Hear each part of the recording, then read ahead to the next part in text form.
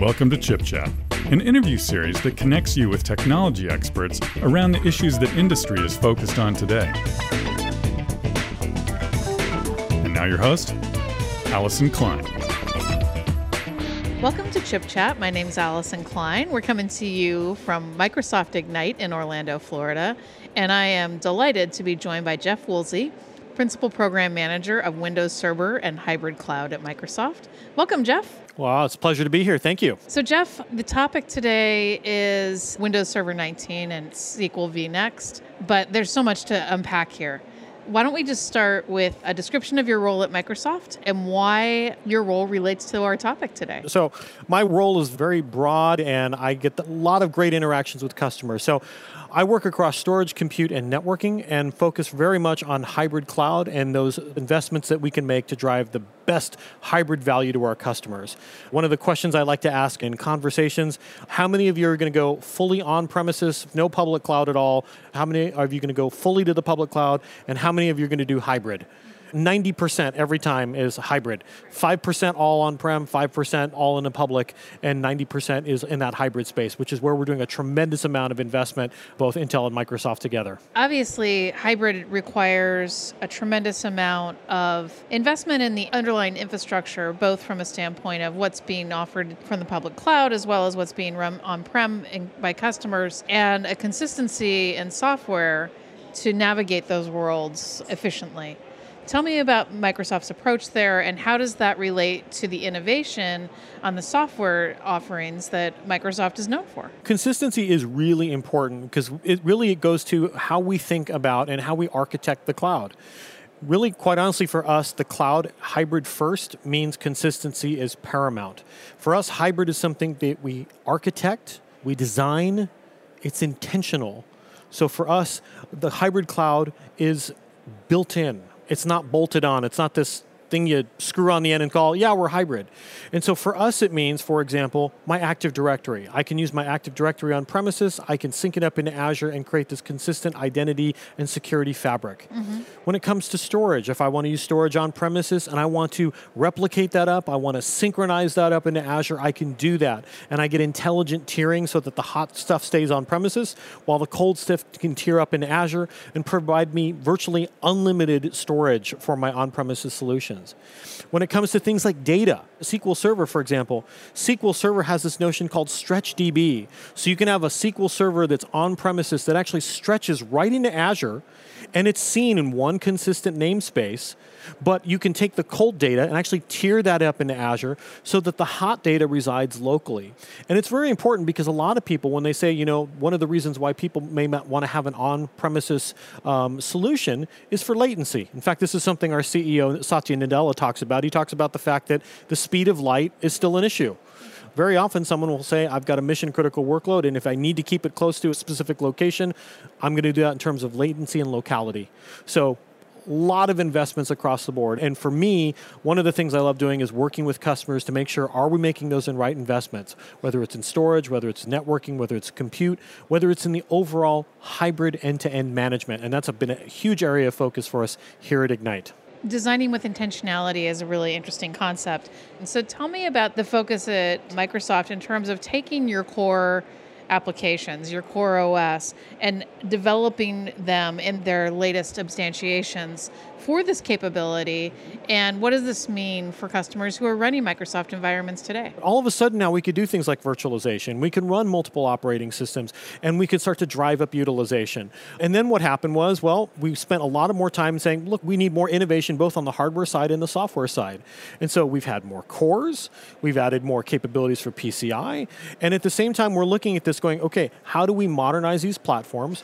And as we started to look at hybrid cloud and start to adopt the cloud, we realized, security has to be an integral part of this conversation. It can't be a bolt-on. And so we've been making huge investments in security now for the last many releases. And part of that has been, again, this great partnership with Intel to go back and say, look, we need to make some changes to the underlying hardware substrate so that we can build innovation on software on top of it. And so there are some things we need in the platform, like TPMs. It's the Trusted Platform Module. We need UEFI firmware. We need to be able to do secure boot. We need to be able to attest to the health of the hardware.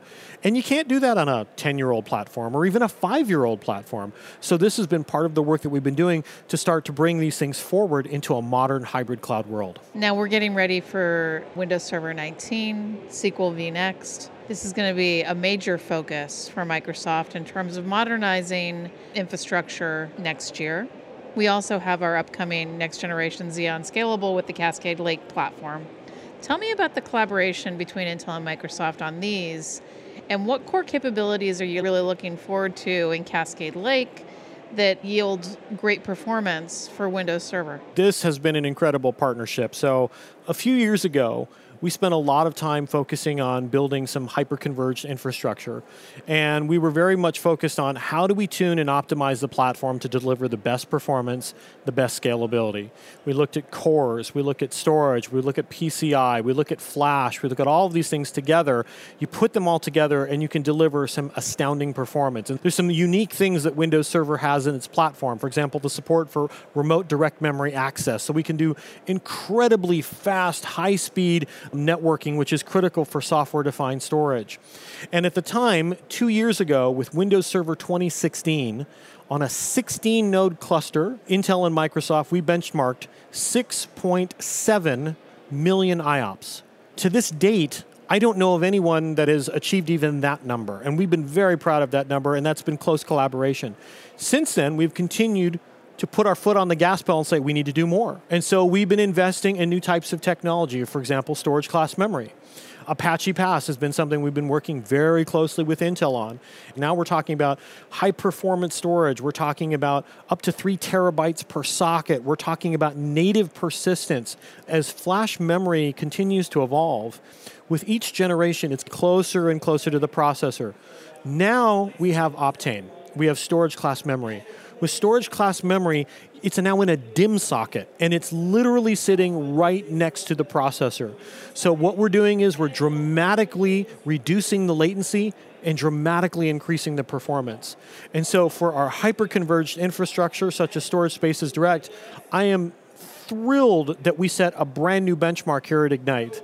So one of the things, like I said, our old number 2 years ago with Windows Server 2016 was 6.7 million IOPS out of a 16-node cluster. We then set up a brand new 12-node cluster. So this is fewer servers. This one had Intel Optane DC persistent memory as a cache.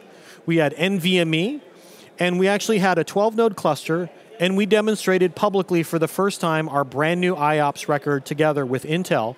And that number is 13,700,000 IOPS out of 12-node cluster. So essentially, we doubled the performance with 25% fewer servers. It's incredible. On top of that, when you plug SQL into this, well, guess what? SQL gets to take advantage of this. And SQL Server 2019 has some exciting new capabilities, and there's 2 that I want to point out. One is SQL Server is introducing support for the storage class memory in Windows Server 2019. So if you're running SQL Server 2019 on Windows Server 2019 that has the support on Intel Apache Pass systems, you are going to get astounding performance. You're going to be able to take advantage of what we're delivering in the platform. The second one is security. So we've been doing, again, all of this work for many years to introduce additional security capabilities in the platform, TPM, UEFI, firmware, all of these things so that we can harden the platform. Well, we have now a new feature in 2019 called Secure Enclaves. SQL is the first and only product right now to support this. Basically, we can now computationally encrypt your SQL transactions. There is literally no other database that can do this. Part of this goes to this deep partnership that we have together with Intel so that we can deliver the most highest performing and the most secure database with SQL Server 2019 running on Windows Server 2019 on state-of-the-art Intel platform. Fantastic to hear this, Jeff. I was flying into Ignite. Your first class where you talked about this had just happened as I was landing, and my Twitter blew up with, yes. with talk about this new world record. So that's fantastic news. Now, I did want to make sure that we did cover also that this is a unique opportunity from a standpoint of those customers that have some of those old architectures running in their data centers today. Can you talk about that? So number one, if you're running Windows Server 2008 R2 and SQL Server 2008 R2, there's a very good chance you're running it on very, very old hardware. You're probably compute limited, you're probably core limited, you're probably memory limited, you're probably I/O limited because you're probably running with old hard drives, you're probably not running with any flash, and if you are, it's pretty minimal flash. And so from a performance and scalability standpoint, just from there, you're going to get a huge upgrade by moving to a modern platform. And then there's the security standpoint to think about. 2008 R2 was a fantastic operating system in its time 10 years ago. Since then, the bad guys, the bad actors have not stood still. And so they continue to raise the bar, and we continue to raise the bar. And so we want to tell people, look, now's a great time. And we have migration tools that will help you migrate from SQL Server older versions right into newer versions of SQL Server 2019 so you can take advantage of all the underlying platform performance and scalability enhancements. And by the way, all of this, of course, plugs into the work that we're doing in AI and machine learning and data analytics that's happening in Azure as well. So if you want to run this on-premises, great. If you want to run this up in Azure, great. And then you can plug into those services as well. Or if you want to create through ExpressRoute a nice hybrid link to take advantage of the best of both worlds, you can do that as well. I know that folks listening online are probably interested in learning more. Where would you send them to find out more and engage with Microsoft in this space? I got lots of links for you. So the first one is, if you're interested in our hyper-converged solution, we call those Windows Server Software Defined. It's real easy. It's aka.ms/WSSD for Windows Server Software Defined. If you're interested in learning more about SQL Server, again, it's aka.ms/SQL Server, SQLSERVER. Fantastic. Thank you so much for being on the program today. My pleasure. Thank you. Visit ChipChat online at intel.com/chipchat. And for more information on data center technologies, visit intel.com/bigdata, intel.com/cloud, and intel.com/datacenter optimization.